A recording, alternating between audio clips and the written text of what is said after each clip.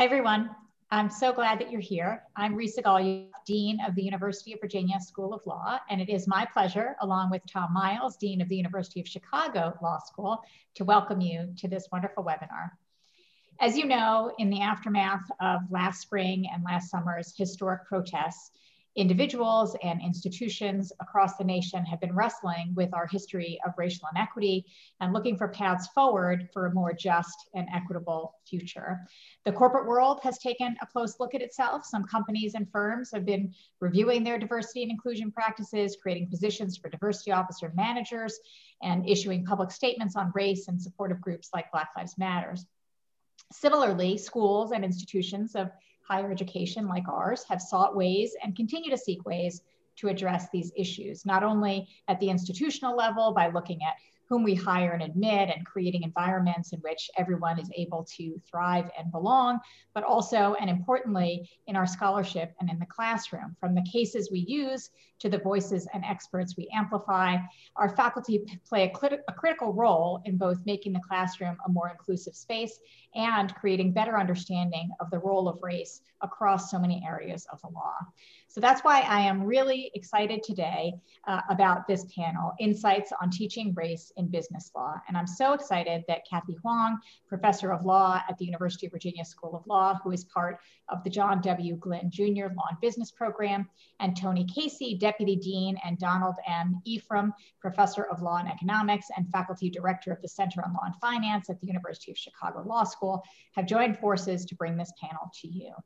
This group of scholars from across the country, who Kathy will introduce in a minute, will share insights and strategies on discussing and teaching issues relating to race in the business law curriculum. I did some research about this panel, and I believe that it is the first of its kind. There have been panels substantively on issues of race in business law, and there's been writing on teaching about race in business law, but it's my understanding that this is the first convening of such a panel. I could be corrected, so please correct me if I'm wrong, but I see this as an indication of this new energy and attention to racial equity in law schools, and especially to how it is addressed in the curriculum. Racial issues are shot through our law as they're shot through our national history. And I'm really glad to see our faculty and faculty across the nation thinking about how to educate our students about them in classes of all kinds. So let me just say thank you before I sign off to our panelists, Afra Afsharapur, Carlos Chapman, Kathy Huang, and Elizabeth Reese. Thank you to Tony and Kathy for bringing us together virtually today to discuss these important issues. To Libby Seguin, manager of the Center on Law and Finance at the University of Chicago, who has taken the laboring oar in organizing us today, and the events and communications teams at both Chicago and UVA for planning this event. Kathy, I turn it over to you to say more about our distinguished panelists, and I really look forward to hearing what you have to say. Thank you so much. Thanks also to the Dean for coming to kick us off, which is lovely. Let me tell you a little bit about our fabulous panelists today. So first we have Afra Afsharapur. She's the Senior Associate Dean for Academic Affairs at UC Davis. She teaches and writes about business law, including corporate governance, M&A, and the role of women in M&A. And many of us will also know her as a wonderful mentor, especially to women and people of color in the academy. Carlos Chapman is a professor at Washington and Lee. She teaches and writes in corporate and commercial law. She's also the author of 2 new books, a forthcoming BA casebook with Carla Reyes, and a children's book called Corporations Are People Too. Earlier, I guess not this year, last year, Carlos and Ben Edwards and I worked together on something we call the Business Law Professor's Statement on the Role of Race in Business Law, which you can find on the Business Law Profs blog. And finally, Liz Reese, who is a Bigelow Fellow at the University of Chicago. She writes about American Indian tribal law, race in the law, voting rights. And we're very excited to welcome her perspective to our discussion as well. And me, I am a professor at the University of Virginia, and I write about business law and contracts. So we have 2 goals for today's discussion. First, we want to think about specific ways to teach race and intersectionality in business law courses. We know that sometimes it's really daunting to think about how to incorporate race or critical perspectives into what has been a course that has traditionally not incorporated that much. So we hope you can kind of take away at least a few concrete things that you can use in your classes this semester. We also want to think collectively about how to cultivate a pipeline for more diverse business law professors in the future.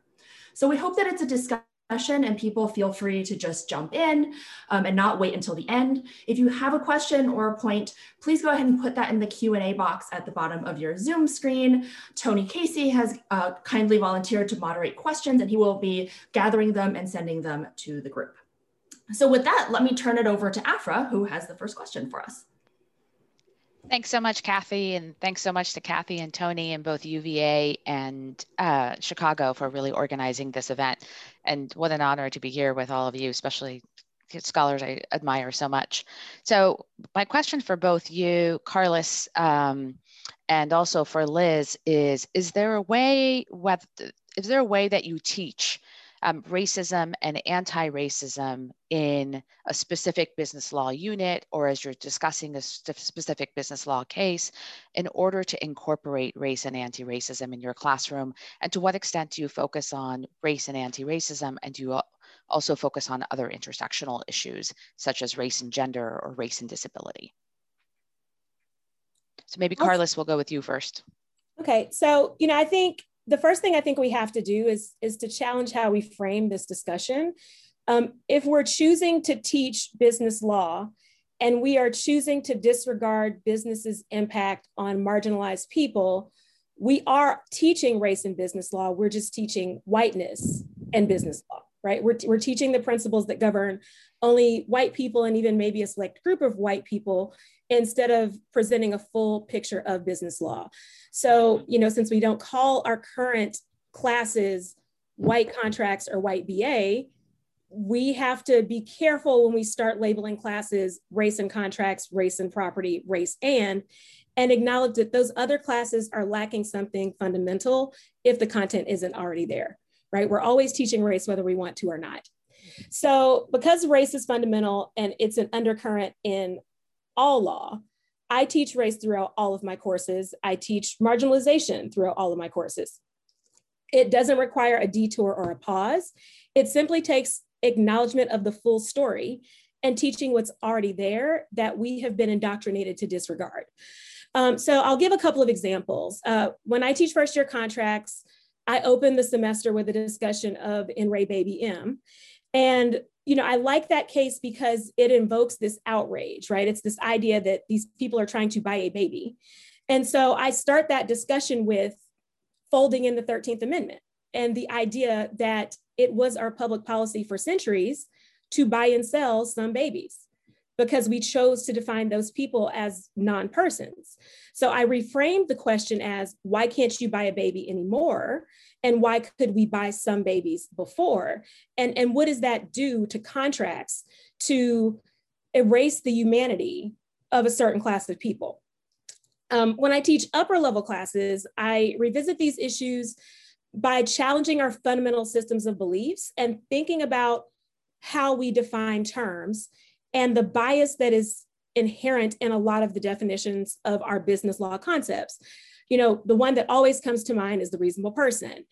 In the business law context, you've got the rational investor, the sophisticated investor, even things like agent and principal and who has capacity to contract. When we think of these concepts, I like to highlight for our students that their mind's eye is going to see a certain person when I say reasonable person, and that person is probably not a person of color.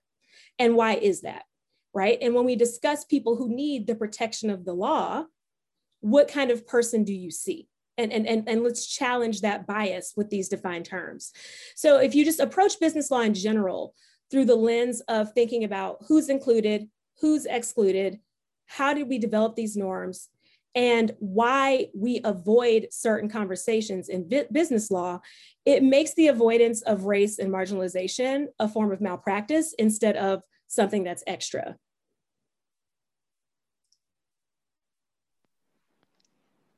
Liz or Kathy, do you want to add? Sure, I'd love to jump in. So I come to some of this from the background of federal Indian law and tribal law. And one of the things that I encourage people all across the country to do a lot is to just include tribal law more in your courses generally, because if you think about it, most of the law that we teach is predominantly state law or state law opinions. But states aren't the only sort of sub-sovereign governments that are a part of the United States. There are tribal governments as well. And they have courts that are issuing opinions, they have laws, they have statutes, all of these different things that we could be including in the teaching that we're doing, in the stories that we're telling about the law in the United States. And yet we don't do that.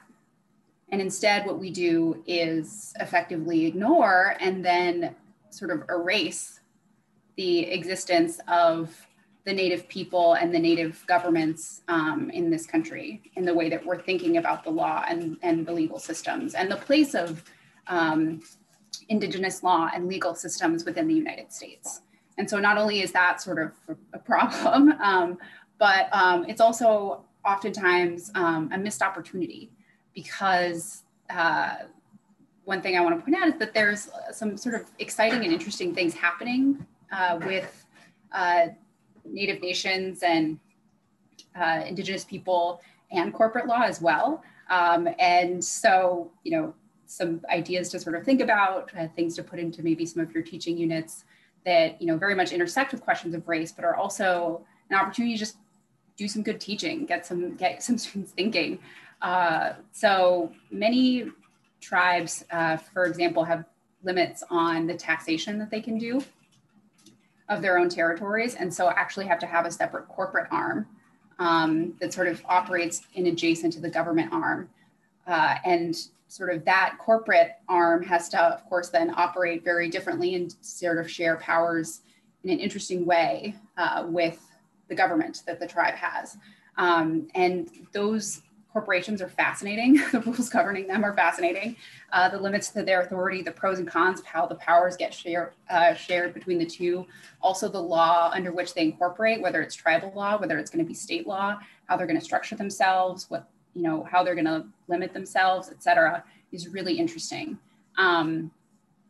Moreover, Alaska is, mind-boggling. I could talk about Alaska forever, but just a bit on it. The Alaska Native Claims Settlement Act effectively means that though there are a bunch of Native American tribes in Alaska, their land is actually owned by corporations, that all of the Native people who are also tribal citizens are also shareholders in these corporations that then manage all of the land and resource rights. So there's this sort of very complicated dual system playing out between all of the complexities of managing shareholder rights and politics and that identity and the pros and cons with that.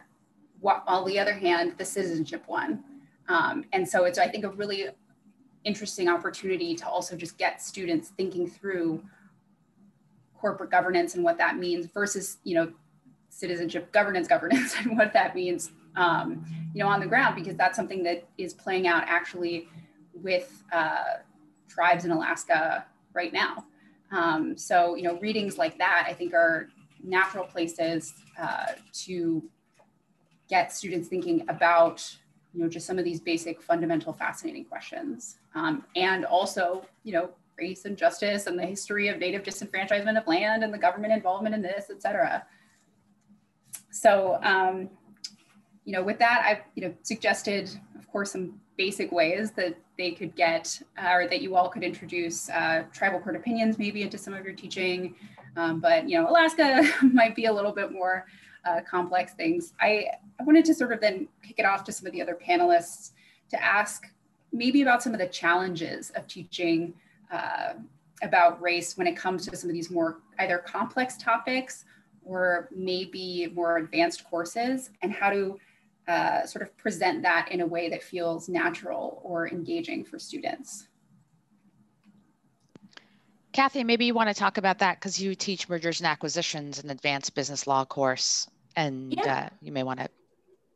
Yeah, so So there's kind of like three things, right, that I do. So first, I guess I put out a plug for over the summer, Jessica Erickson put together a really great resource with just things that you could incorporate into the business law curriculum, which I think is really helpful. I believe it's a Google Doc. So it's easily accessible. So I think that's a great place for ideas. In-house at UVA, one of our committees also has been putting together resources just for different types of courses. So not just business law, but like torts and tax and all of these other areas where we can incorporate these discussions into class. For me personally, I think there's kind of two things that I try to do. So the first is I try to incorporate these conversations into the course incrementally. I don't do like a race and business law day, the same way that I don't do an agency and business law day or a least cost avoider and business law day. I think all of it there's a thread that runs through the whole course. And I think these kind of intersectional and critical issues are part of the course and should be part of it. So literally what I do is every week, when I look at the cases I'm going to teach, I try to think like, is there a way to expand beyond like what's in the teacher's manual or what we traditionally think about as part of this course? So for instance, I just taught a course in M&A called Vantage Point, which is, it's in Therese Maynard's book, and it's about voting by share class. And it also hinges on California's corporate long-arm statute. So it's an internal affairs question. So I took the opportunity not just to talk about California's long-arm statute, but also to talk about the ways that California tries to influence corporations that are based in California, right? So for instance, with its two recent board diversity laws, and kind of giving students like an update on what that looks like. And I think that's essential. Like they should know that this is happening as they go into practice. In Duty of Care, I talk about, the studies about groupthink and how diversifying a corporate board helps bring more ideas to the table and helps boards discharge their duty of care more easily. So I try to do kind of those concrete things on a day-to-day, like almost like class by class basis. And not every single class am I able to incorporate something or even every week, but I just try to audit my notes every week and make sure I do that. I also audit my notes to make sure they're funny enough. So I do a lot of that note auditing.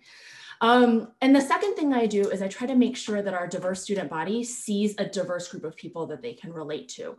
And this is actually an incredibly small amount of work. It just requires like a small amount of tweaking on the edges. So for instance, I try to make sure we have a large number of women and people of color and LGBTQ people kind of put in front of our students as if I have a guest speaker, right? This is super easy. If you need ideas for people to invite, I'm very happy to introduce you to folks. And I think our other panelists probably have lots of people that they can introduce you to as well.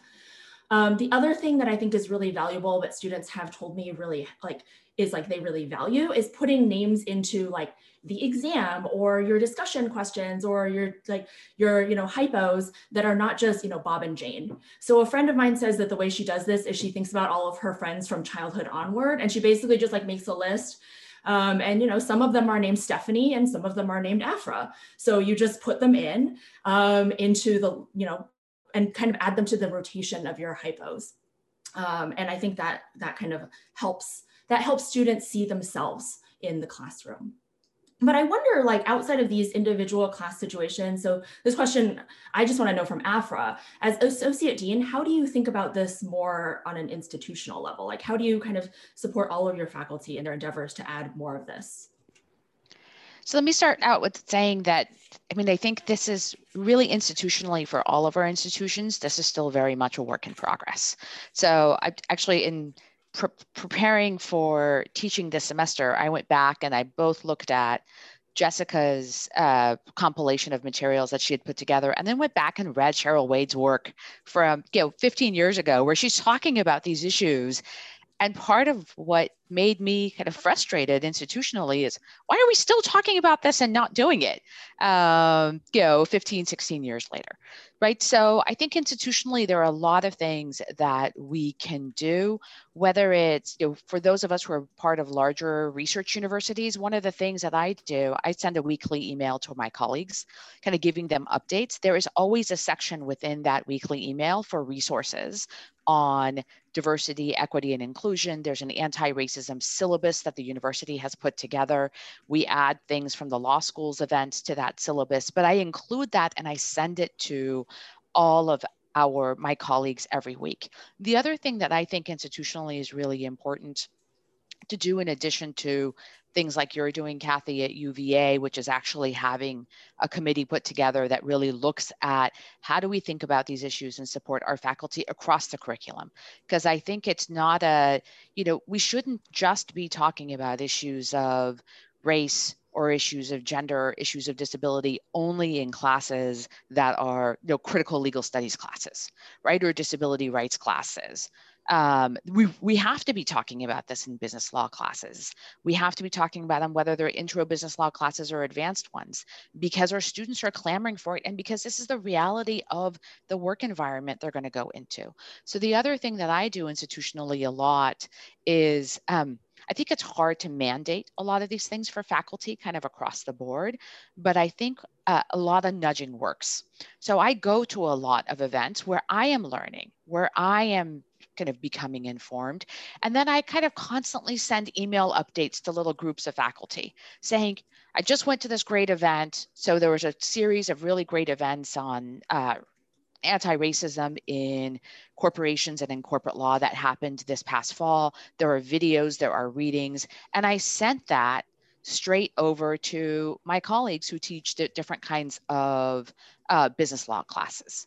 And so that kind of allows them at least the space to know that I think it might be important, but also to give them resources so that they don't have to go out and sort of create the resources all on their own. That's one of the sort of, in some ways, the upsides of this Zoom environment we've all been in this past year. There's a lot that we can do in order to support each other across law schools. Doesn't have to be created from scratch at every single one of these law schools, or else we're going to be back to looking at Cheryl's articles again from 15, 20 years ago and thinking, why are we still talking about the same thing instead of doing it? So I guess with one of the questions, there's some questions that have come in, which is really about students' reactions to this when you bring up these issues in your classes. And Carlos, maybe we'll start with you. I can talk about student reactions in my class too, but I'd love to hear your perspective. Well, I think because I don't make race like a very special episode of business associations about race, my students think it is as normal as talking about breach of fiduciary duty. Like it just flows into the class because I do it all the time. And, I'm sure, Kathy kind of has the same experience with, looking for opportunities class by class to fold it in. It doesn't make it a subject that's uncomfortable. It gets to the point where, about 6 weeks into the semester, if I'm not posing the question, my students are, because they're used to it, which is the best reaction you can get. Like it's expanding their mind in the way that they think. So that they think that there's more on the page than just the holding and the facts. There's the social norms and other things outside of it. So, when you work it through all throughout, I don't think you get student reactions. I think if you're going to get negative student reactions, it's because they feel like this is something extra, this is something that's not on the bar exam, or this is something that's not on your exam. And this is just my professor, expressing their political opinions or their social opinions. This isn't relevant. So I think, it's all about how you approach it that defines the student response. I would agree with Carlos as well. I think students respond really positively. So for instance, and I will say, like, you can also find ways such that you're not the person who's kind of talking about this all the time, right? So last semester in corporations, I had my friend Amanda Packle, who directs the Rock Center for Corporate Governance, and who's done a lot of research on board diversity and worked with boards on diversity issues. And I had her come into my class for like half an hour and talk about some of the work that she's doing and some of the stuff that, as she's talking to boards, what boards are looking for and talking about. And having like an objective third party who's not their professor sometimes is just like it's a nice change for them. And also they really believe it, because this is a person I'm telling you is an expert on this issue, on board issues. And this person is telling you directors of S&P 1500 companies are actively thinking about how to add diverse people to diversity to their board. And I think that is good. And I remember specifically after that talk, I had students who like reached out or stayed for office hours and were like, we're so glad we got to talk about this issue. Like, I really thought business law wouldn't, I didn't think I would be interested in business law, but it turns out there are lots of issues here that are interesting to me that I'm interested in working on. Somebody asked, kind of related to this, are there specific areas of, let's say, like a corporations class where you can bring up these issues? So, and I think, I've been talking about this in corporations for a really long time. Kind of an easy foray into bringing it in is when you start to talk about boards, even bringing in the data about who is on boards, right? The fact that you have, if you look at the boards of the Russell 3000 companies, and you look at the issue that there are less than 2% of those board members are Black women or Latino women. And why is it that it's that way? And you could have that conversation. Or then you can have the conversation again when you're dealing with issues of shareholder proposals.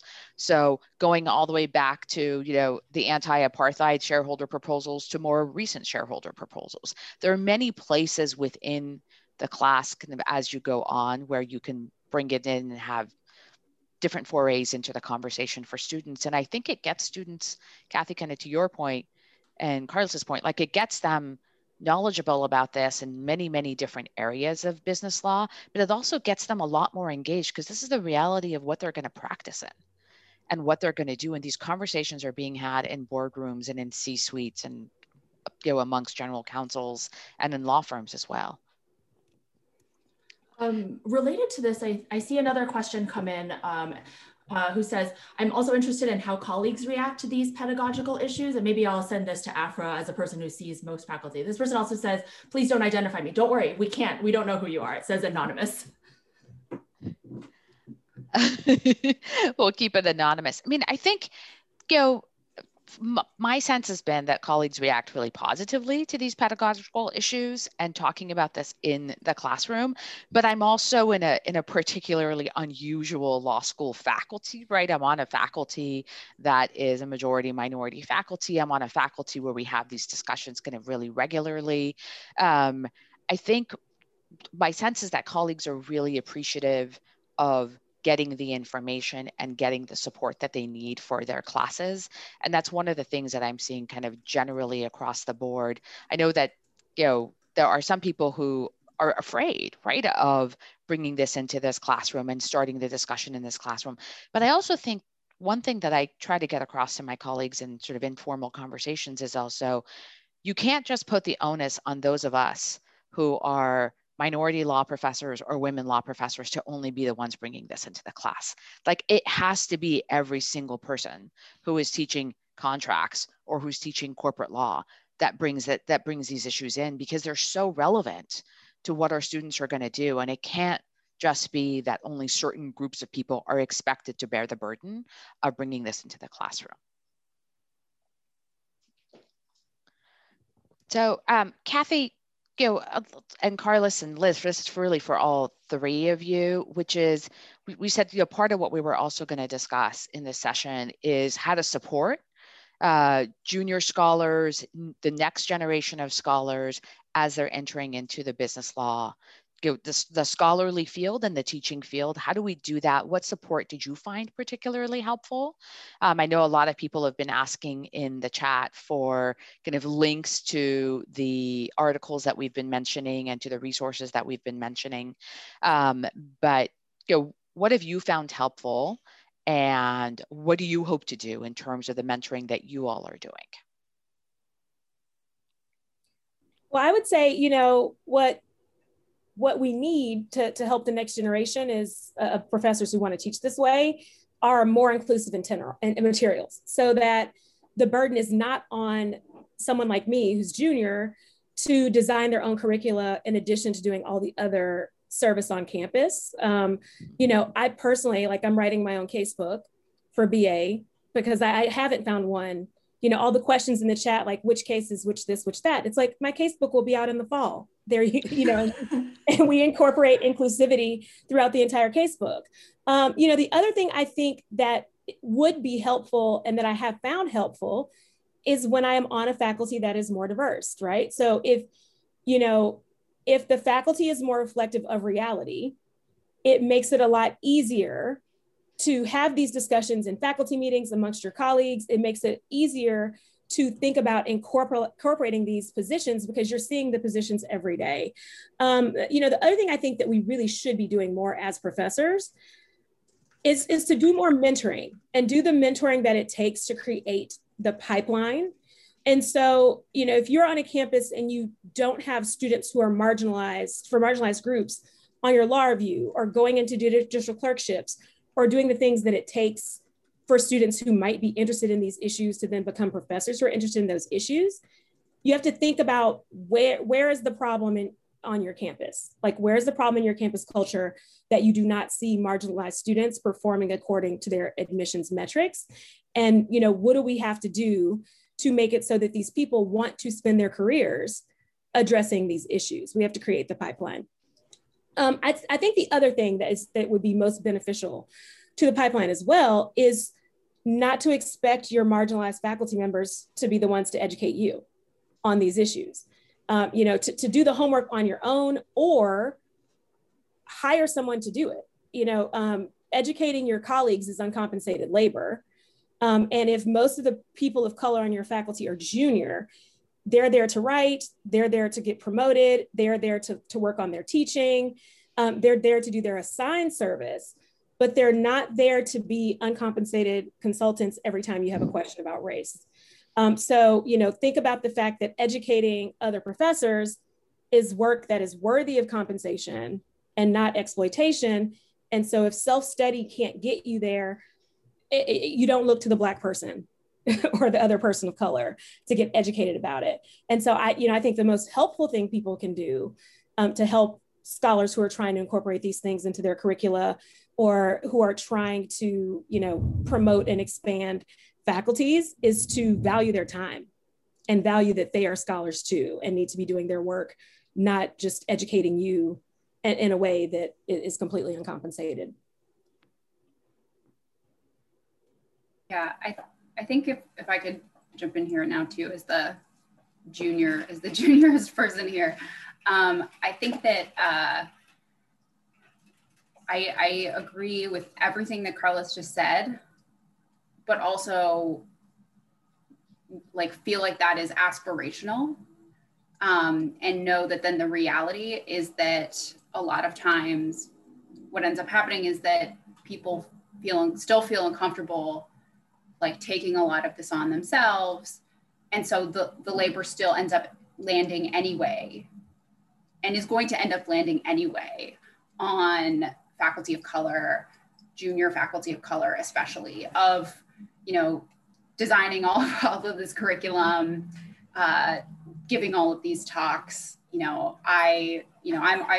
I'm so new to this, to being a legal academic, and I'm already just inundated with invitations to do all kinds of talks and stuff, all on stuff like this, and get all of these emails about, how should I teach? Tell me how to do this, like that, which is, it's great, but also it's labor, a lot of labor, and I need, and I need to publish in order to get tenure just like everybody else, and so I think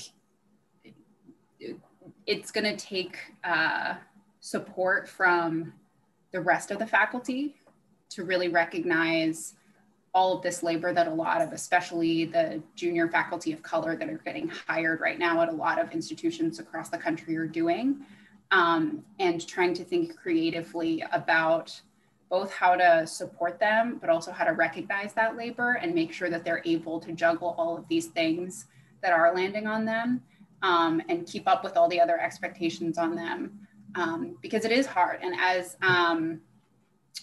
a lot of the work that I think people are generally excited sometimes that we can do with institutions and with diversifying institutions and building and being a part of building communities and reforming communities, et cetera, and curriculum, those are all good things too, but how does that fit, and how do we value it, and how do we see it and recognize it in comparison to everything else? Because if at the end of the day, it is lesser, then that's a problem. But also, you know, I'm thinking about those years of my career, my early career, and do I want to spend them, you know, writing a textbook or writing, like, you know, what I think of as my brilliant article, you know, innovative article ideas. And, you know, that's also a question of service too, that's very real. And so just the mindfulness about all of that, I think, is incredibly important for your colleagues. I'd like to follow up a little bit because I think it's important to say that uncompensated labor is slave labor, and slave labor is never good, right? And so it is not aspirational to be expected to work for free at all, right? Like that is not okay, right? Google is free, I am not. So, you know, if there are ways that deans and other administrators can figure out how to compensate us. We can have course releases. You can physically write POC checks, right? If you don't have the ability to figure out how to hire someone and do it, and you're gonna look to the lowest compensated, least powerful person on your faculty to do it, that's a form of abuse. And I think we have to stop consenting to being abused, right? We have to stop, like, every invitation is not great. Especially if I'm the only one getting the invitations, right? So I deserve to have a summer just like my white colleagues. I deserve to get to focus on my scholarship just like my white colleagues. And if there's an institutional failure, the institution needs to fix it, not me, right? The institution was here before me, it'll be here after me. And we have to stop, you know, taking on that burden and being martyrs as people of color. I think just to to also talk about this sort of institution as in the institution where you are at, but also the institution of legal academia kind of more generally, and even having these conversations and thinking about this. So who are you inviting to conferences? Whose work are you reading? Whose work are you commenting on? There are a lot of amazing junior scholars of minority junior scholars of color. Carlise has all this great scholarship out there. Kathy has great scholarship. If you're thinking about how do I incorporate some of this into my classrooms, one of the things that you can do is read their work, assign their work, get their work known, and not just because they are they're right about a particular area, or you want to have more diversity on your panel, but because our work is important and because our work is valuable. And so I think that is one of the ways that we can kind of think about this too, is sort of a larger academy, is to really think about who are you inviting to things, whose work are you reading, whose work are you promoting, whose work are you citing? Are you including more junior scholars in your events? Or, did you put together the fancy corporate law event that you put together without including these other voices? And are you including the same voices over and over and over again, right? The same way that people do for boards, right? Kathy, do you want to add to that as well? Yeah, I think these are all really great points. I would echo Carlos's point that there was a time in my career when I was asked to be on so many committees, and I remember I compared myself to a similarly situated white male colleague, and I was like, he's on 2 committees, and you asked me to be on 8 committees. Why is this? And I remember the person I was talking to at the time said, well, it's because we need more diversity on these committees. And I was like, yes, that makes sense. I guess that's right. And then I remember reaching out to a mentor, like a senior woman of color, and she was like, well, that doesn't seem like a you problem. If they need more diversity, then they ought to get more diversities. Does that sound right? And I was like, it's been so ingrained, right? But I do think that, I think it's helpful to think about the parts of diversity that you do care about. So for instance, I care very much about having more faculty of color. So at UVA, I'm on the academic placement committee. So we put on sessions for students who are interested in teaching, and we do individual reach outs to students like Balsa and Apalsa. And that's not actually my idea. It's actually the idea of my committee chair, who is not a person of color. I also try to individually reach out to students. So since I joined last fall, I've probably had a dozen conversations with students who want to ask a question about the class, but then like 20 minutes or maybe like an hour later, they reveal that maybe if they weren't a lawyer, they would like to be a teacher like everyone else in their family. Or maybe they actually came to law school to be a professor, but they kind of lost the thread along the way, or they got 2 Bs and like they didn't really think that they could do it.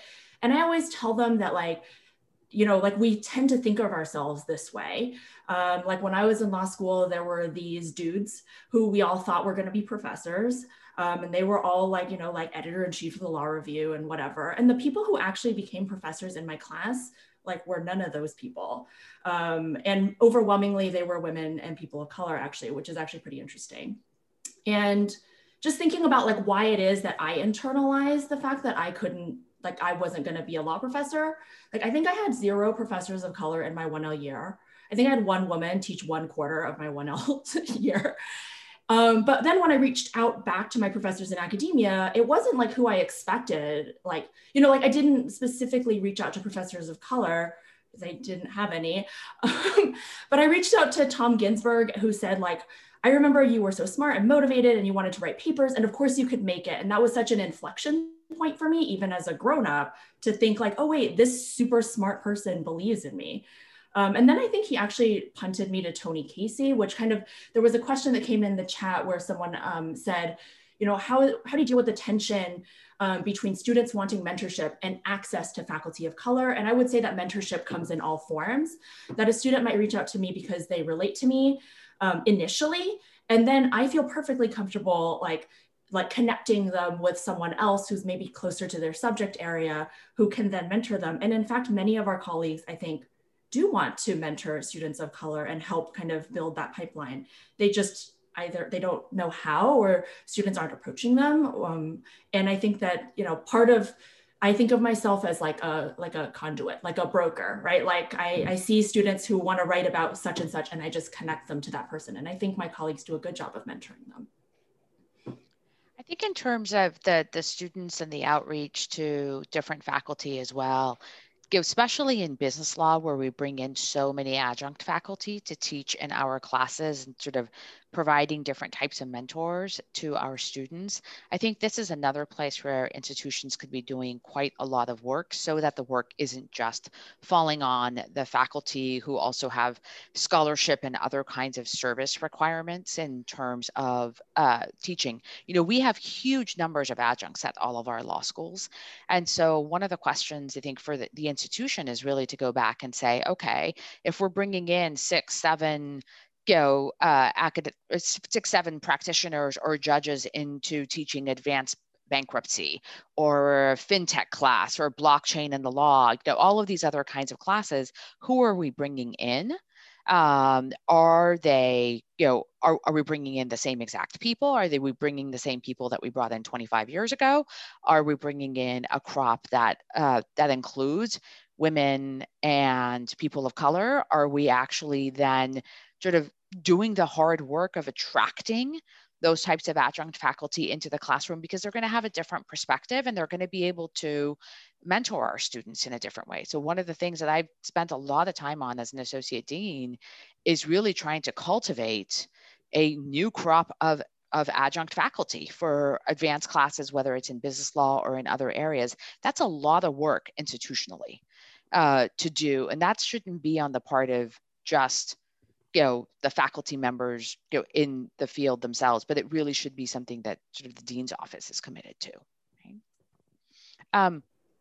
Maybe a little bit more, you know, about sort of how do you, Kathy, maybe you could talk a little bit more about how do you specifically, what do you do specifically to mentor your students that want to go into academia and want to then think about these issues in the classes that they're teaching? Yeah, so I have my former colleague at Utah, Jeff Schwartz, calls it a very hands-on approach to mentorship. I think that might just mean, or detail-oriented, I think might be what he says. He can stick up for himself in the chat. But I think I kind of like a helicopter mentor. So I'll literally say things like, you know, I really, like, I feel very strongly about like that there are many things that you're afraid to ask, right? If you're first gen, or if you're a person of color or woman, or come from a different income level. And what I would say is like, I'll say things like, send me your, like after you do interviews, send me your, you know, after you go talk to a judge, send me an update and tell me how it went. Or like, send me your thank you notes if you want me to read your thank you notes. And like, it literally takes me one second, right? Because they're just like, thank you for interviewing me. And now at UVA, I'm very lucky in that we have an awesome career services office that really takes care of all of that. But I do still think that we still have some students who are like fearful of it.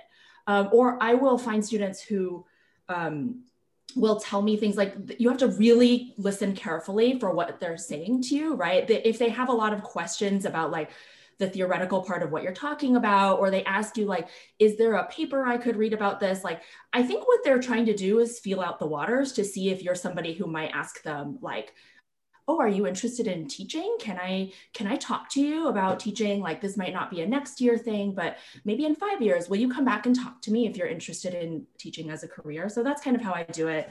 I also like read so many drafts. It's bonkers, but I literally like, I'll commit to a certain number of drafts of student work that I'll read for like their notes competition or whatever, like every week. And I just like, I'll set a timer and like set a timer for how long I'll read each draft, which is how I kind of keep my sanity and read a lot of them.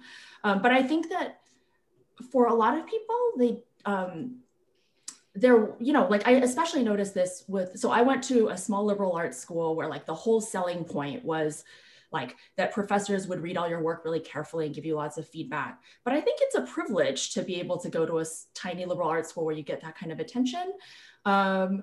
I think that a lot of our students went to larger schools where they may not have had somebody read their writing line by line, especially like academic writing rather than like IRAC. So I think if you can do that even for like an abstract or an intro. I actually, if you want me to be honest, is I kind of, I model my mentorship formula on what I call the Afra Afsharipour formula. So when I was a fellow, like a first year fellow, Afra was like, send me your work. And then she would like send it back with all these markups, like she was my senior associate, and I loved it and it was great. And so I just try to do that. It's very nice. Carlos, you have so much practice experience before coming into academia. And I would go, I'm kind of curious about what kind of mentorship you got that was helpful, what was less helpful, what you wish you would have gotten, and also how maybe some of that supported or didn't support you in terms of thinking about these issues in your teaching. You know, I think, you know, it's hard to, I don't know if it's me or if it's you know, other Black women in general, but it's harder for me to find mentors who do not look like me at all, right? Like, so I do have people who have been helpful along the way, but I would not be in academia but for Black women at South Texas, and you know, not knowing them at all, but meeting them at like Downtown Group and other Black women's groups in Houston, and then coming into it that way. I really didn't get any mentoring from my law school, and even in the process of going on the market, I didn't bother calling them at all. I didn't make any connections with law professors. I did not have a single Black woman as a law professor all throughout law school. And I only had one woman all of law school. And so, you know, if I'm in a classroom and everyone is a 60-year-old white man, I just am not connecting. And so I didn't, you know, get mentoring from there, but I was able to make up for it with, you know, people I met outside of the law school. And, you know, so one thing I tell students, like I talk to a lot of students who are not at my law school. Either they reach out to me on Twitter or they are proactive and they will send me an email and say, there are no Black women faculty on my campus, can you help me? And so I wish I'd been more like that. But I think, you know, if you're a student and you are somewhere where no one looks like you, I would say most of us will respond to you, right? I don't know anyone who will not respond to a student email, even from a student who is not at their institution. I would say too, one thing we can do in our mentoring and in thinking about how we diversify our profession is to acknowledge that, you know, there's bias in who we think of as the guy who's going to go be a law professor. And some of that is a class bias.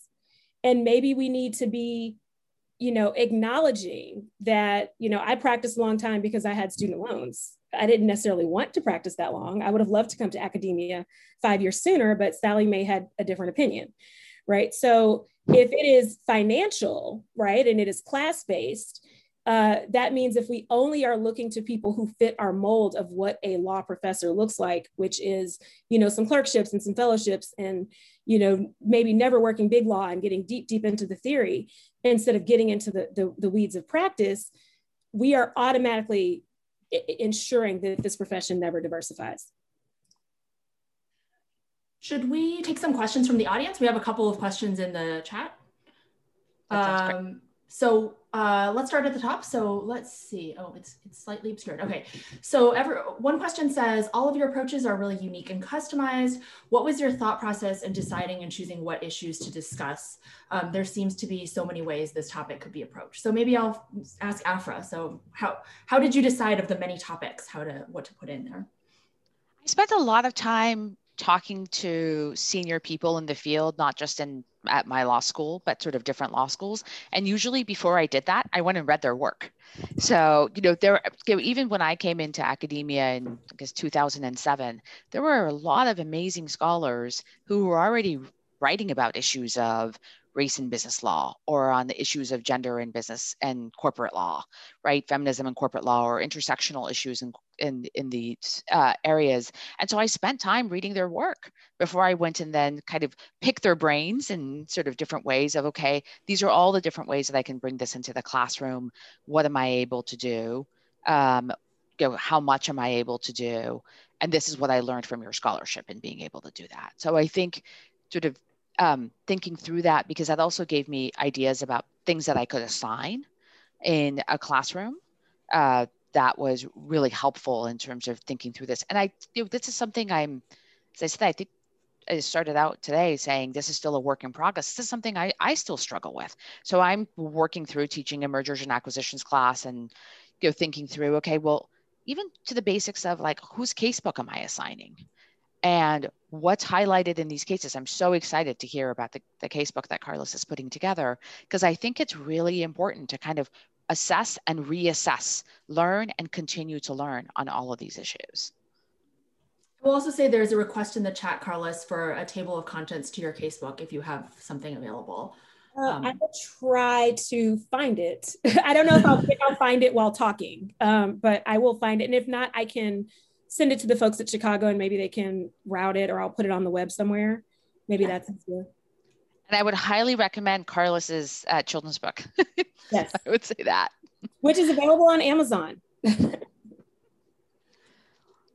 Elizabeth, how are you kind of thinking through this as you're sort of gearing up? Yeah, so quickly on the sort of picking materials and deciding how to approach them and integrate them. So one of the things that I have initially struggled with when trying to think about how to bring in tribal court materials is sort of which ones are the best ones, and like how to teach it and when to get it right. And I think that's the wrong way to think about it, because and I think it's tied to the way that it feels like all of the other cases that we teach are just so frozen and old, and we consider like, oh, I'll just nail it, and then I'll have my way of teaching the one famous case, and then it's perfect, and I'm done. But that's the canon's just the canon because it became the canon, and there's no reason it needs to stay that way. So I've realized that really what needs to happen is sort of a comfort with discomfort, and sort of trying out this case and seeing if I can sub it in for this other case that I use for this same concept. It's just that it comes from a tribal court. Seeing how that feels. Is that something that then gives me an opportunity to talk about this tribal court system and maybe their slightly different approach, or does it sub in completely? How does that go? If it doesn't go well, like, okay, try something else. It's okay to fail and adapt, or to then say, okay, now I'm going to instead take an approach of bringing in something that's really different. and putting it in as like a slightly more discrete teaching point, teaching moment that's going to involve more of a pause to discuss this point in this different legal system. And so there isn't sort of like this one answer of this silver bullet that's been figured out that will work for me and for you and how I teach and you teach. I think it's a comfort with just being able to try and to fail or not fail, but like have something not work and then try again and then figure out something that does work so that you can engage with these topics and this material in a way that feels good for you, that feels like you are teaching it, that the students are learning and responding, and that is better than just not even bothering. I totally agree with that. Oh, go ahead, Carlos. I would say too, start with what you know. So, a lot of my scholarship focuses on personhood. So it's really easy for me to think about issues of identity. And it's easier for me to read up on, the racial aspects of what my other scholarship is on, rather than looking at all of business law and trying to find something. So if you're someone who writes about governance, go read about, diversifying boards and start with what you know, and kind of learn all the aspects of inclusion and equality with your specialty, and then branch out from there. And it changes every year, right? And I would say, when I fold race into my classes, it is very influenced by what I am researching outside of class and how issues of identity fit into those, in that scholarship as well. So start with what you know, right? Don't just jump off into the deep end. And maybe even, I would say maybe not everyone else's materials work for you. Maybe you do find that one law review article that addresses issues of equality in your primary wheelhouse. And that's what you do this year. And then next year, you branch out a little bit more. Yeah, I would say that I agree with that. My one kind of tip for myself really is that I kind of actively try to, reprogram the way I think about business law. So I kind of, it's such a nerdy thing to say, but I literally will just be like, did I get to talk about any of these perspectives this week? What about, if I haven't this week, what about next week? Or I'll think about who I'd like to have in my classroom as guest speakers. And I'll think, oh, well, Bob would be good. And then I think to myself, well, what about Jane? Jane would be also very good. Jane is also a partner. Her name isn't floated as often because she's Jane. So I just try to kind of incorporate those things. One thing I would just have to put in another plug for is Jessica Erickson's excellent resource, which I put into the chat. So I would just take a look at the list of items and see what excites you. So for instance, I found that students have really connected really well with some of Mirza Baradaran's work on the inequalities in banking. And I have a student from Utah who just thought she actually actively thinks that she's a rock star and will tweet as such, which I think is kind of fun. And then I would also say that my colleague Andrew Hayashi has a new paper out about taxation, property taxes, which we'll be talking about, well, he'll be talking about on the 19th in our other panel. Which is also really great. Other questions, Afra? Go ahead. The other thing I would say is look at the new scholarship that's coming out on this and think about how to incorporate that in your class. So Veronica Root Martinez and Gina Gale Fletcher have this great new piece coming out. It's already posted on SSRN, right, on equality metrics that really talks about institutional investors and how we can think about disclosure on issues related to race. It's a great piece. Kind of think about, okay, is this a way where we can talk about these issues in a business law class? Look at it's all based on current events. It's all based on important conversations that are being had. Continue to stay updated on what what the new scholarship is, because work like theirs can really enrich actually the experience of your students in your classroom. But that involves reading beyond the people that you typically always read. Right? Yeah. We have one other question, and we do have maybe room for a couple more, so please send them. So one question is, how can a 60-year-old white man be more responsive? How can this person would like to know how we can be more, how can they be more proactive? So maybe I'll turn it over. Yeah, go ahead, Carlos. I'll start. I think you have to think about culture and norms some, and recognize that you know, doing what you've always done isn't going to help you reach those students. So maybe you need to reach out to marginalized students, right? If your activities are flag football and, other very gendered, racialized things, then you're just not going to get those students reaching out to you. Think about what you do. So many of us do things to try to get to know our students better, and think about whether you are doing an activity that makes some people uncomfortable. And I think we're sensitive to the idea of not doing everything around alcohol. And so maybe we think about, other activities in that way, but, some of the socializing that we do with students is not just going to make students of color feel uncomfortable. It might make a student who has children feel uncomfortable and things like that. So, just consider that not everyone starts from where you start from, and that what you think is fun or interesting or like a good activity is not, everyone's idea of the same thing. Like maybe it's something that makes them uncomfortable, and so they're not going to come talk to you.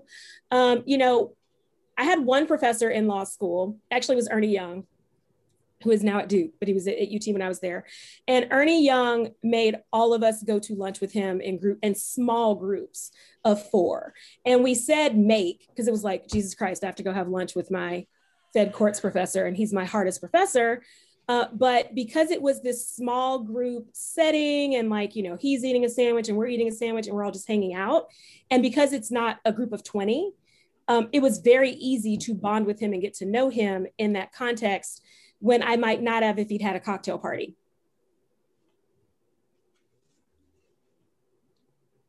I think that makes a ton of sense. I would also just say, like, think about the students to whom you usually say something like, you're doing really great in class. Like, what, have you thought about a clerkship? Have you, have you thought about this? And I was just talking about this with one of my colleagues yesterday, is that we reach out, our clerkship office is fabulous and reaches out to the vast majority of our students every year about clerkships, but our students of color tend to, have a stronger tendency to be like, well, no, I really need to go and start making money right away.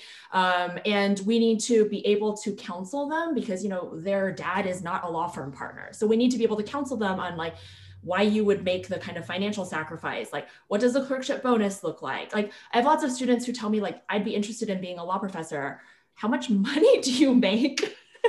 And it helps, it helps them to kind of, we need to have these real kind of personal finance conversations with our students that might be barriers. And I think this is more of a class barrier really than a race barrier with our students. Yeah. Other questions? We've managed to clear the questions from the queue.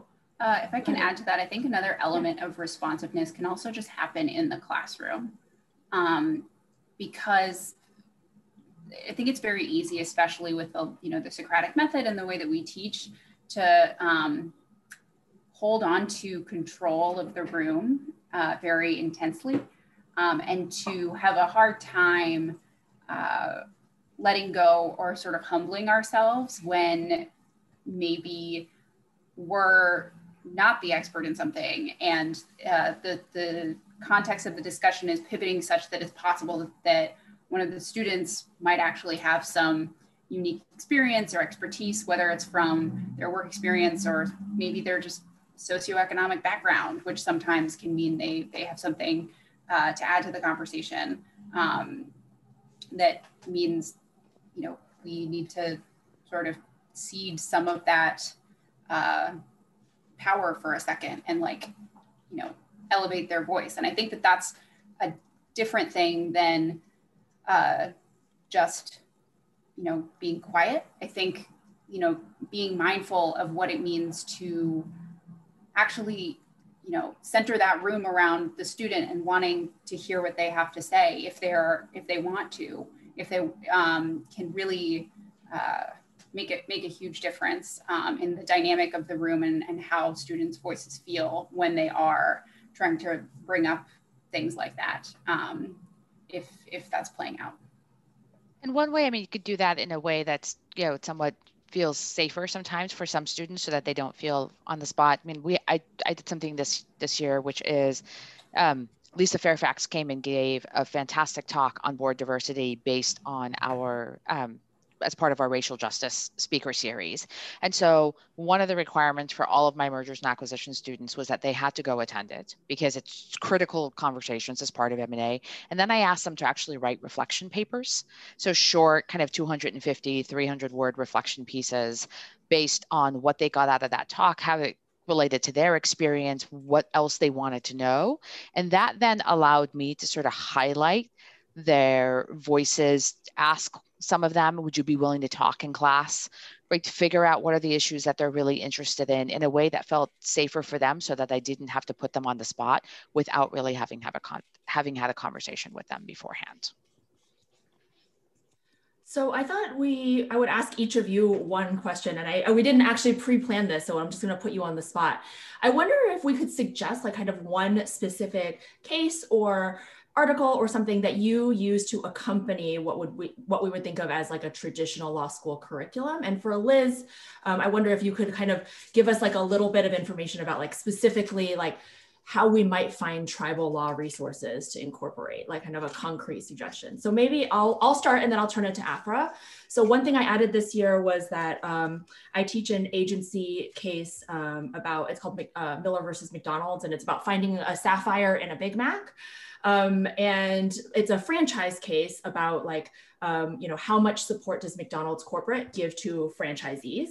And one thing that I talked to my students about was that at the same time, there was this complaint by former Black franchisees of McDonald's alleging that they were treated differently, that McDonald's corporate treated them differently. And so I added the complaint to Canvas and I talked about the complaint in class. And I kind of just talked about it the way I would talk about anything else in class. Like I'd be like, there's a couple extra small like things I want to tell you about this case. Here's one thing that's happening kind of currently. Here's how it plugs into the bigger discussion. And in that way, I kind of like fold the discussion, like it's very early in the class. So I introduce the relevance of race to class pretty early, and I just kind of sprinkle it in that way. So Afra, turning it over to you.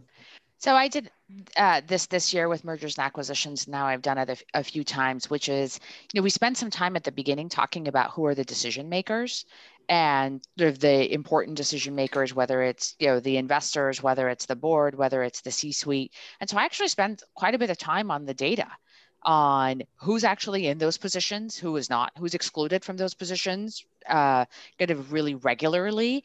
And then I tie it to literature from finance and literature from social psychology about decision making and kind of bringing all that in. Then I talk about the law firms and who are the partners at the firms and what are the sort of the recent data on that? Why is it that Black women are not partners in fields like M&A, right? Why is it that they're systematically like excluded from those positions or not mentored for those positions? So I think there's, to me, that was like in some ways like an easy introduction at the very beginning of the semester when we're talking about the decision makers to bring them in. But there are other places too. You could talk about Me Too covenants, right? Later on when you're going through the contract, you're reading cases like Revlon and you think about the history of Revlon as a business and who were sort of the objects of its business and who actually were the power players and decision makers in that case. And who gets excluded generally in sort of all of the cases that we teach as sort of the fundamental cases in M&A. There are all these places that you can bring it in that kind of a class. Carlos, do you want to talk about one or two things that you do? One thing I did this year, and it's an easy, accessible resource, I incorporated 1619 Project into my UCC class, which then led me to go pull old Virginia statutes and show students and to pull, like I went to the Library of Congress, which has indexed all this stuff online, and I pulled some of Robert E. Lee's promissory notes where he leased out his enslaved persons to help fund the war, or pulled some of Thomas Jefferson's promissory notes and things like that. So, 1619 Project, everyone can just Google it. And it has a whole section about race and business and slavery and business that is easy to fold in. And I like it because it's written in layperson's terms. And so it's very easy to reach all of your students without needing to get into the nuts and bolts of like, what is critical race theory when you're folding it into the class.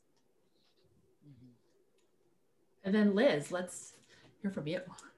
Yeah, so I'm sending a link to everyone now of the Tribal Court Clearinghouse, which inherited versus laws database of a bunch of different tribal court opinions. There are a lot there, but it's by no means complete. I have an article coming out in Stanford Law Review in the next few months where I get into detail about how frustrated I am about the status quo of lacking complete access to tribal court opinions throughout the country. But between that link I sent and some of the stuff on Lexis, there is still a lot for you to run searches and find a lot of things out there. So I have done lots of basic searches for basic legal topics to like pull cases that could work well for teaching on various different topics. And I'm hoping to actually develop a blog where I can also compile cases that have worked well for professors in the past based on different topics of, you know, subject by subject, like property, contracts, you know, et cetera, for each course. Here's some tribal court cases.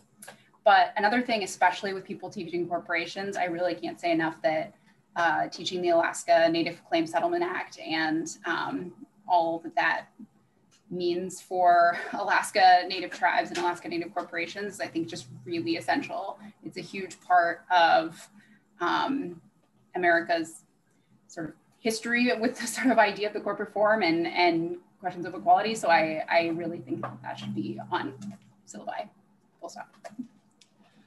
We have one final question. Oh, was that already answered? No, it was there. What does anyone have any kind of thoughts about, you know, concerns about, or how do you react if students react negatively about it? And this specific question is coming from an untenured female, you know, woman of color. How do we deal with that? Maybe I'll ask Afra first. So I responded for a second in the chat to that question, but for me, for example, for writing the reflection papers, they start out with a certain number of assignment points, and everyone is required to do the assignment in order to get the assignment points. You're not going to get graded on that assignment, but you have to do it. And so I don't find that, you know, and because I do a kind of a variety of assignments in class, and I tell them part of the reason we do this is because you're going to have to think about these issues and talk about them aloud once you're a general counsel or once you're a lawyer at a firm. These are going to be issues that your clients are going to be dealing with. And so I want you to be able to at least write it and think about how you would answer it. So, you know, I think you don't have to have all 100% of their grades like based on a final exam, right? There are different kinds of assignments that we can give to our students that sort of help them reflect on these particular issues. Carlos? As far as student reactions, I think, you know, as a woman of color, if you don't mention race, people assume you're being racialized anyway. So I think that if you're concerned about negative feedback, you know, maybe the first year I taught, you know, at first class I taught was PR, and I didn't get into racial issues at all because it was my first semester teaching. And in teaching evaluations, you know, students are like, well, she thinks this because she's Black, or she thinks that, or, you know, she was trying to force race down our throat. And I was like, I didn't even mention it. You just looked at me and made the assumption. So just know that you probably aren't risking anything by just going ahead and addressing it. Students might see it where you don't intend for it to be if you don't just go ahead and address it. So in some ways, we kind of don't have a choice, which is why I started to, you know, just try to find ways where a discussion of race fit in and to get away from the canon, because, you know, students read my beliefs into the canon, whether I mentioned it or not. So yeah, I think we're at time. So I just want to take a minute and thank all of our panelists for joining us. Thanks to Carlos, Liz, and Afra, and all of our awesome event staff at both UVA and Chicago for working on this. Thank you also to everyone who participated. It was wonderful to see your names light up in the participants panel and to see so many friendly icons of initials, I guess. I would say faces, but that's not who you were. And I invite you all to join our workshop. We have another one of these about scholarship at the intersection of race and business law and finance, which might bring up stuff that's good to include in your classes. That'll feature work by Abby Atkinson, Marissa Baradaran, Andrew Hayashi, and Anil Cavalli. So same time in 2 weeks, and I hope you'll join us. Thank you so much.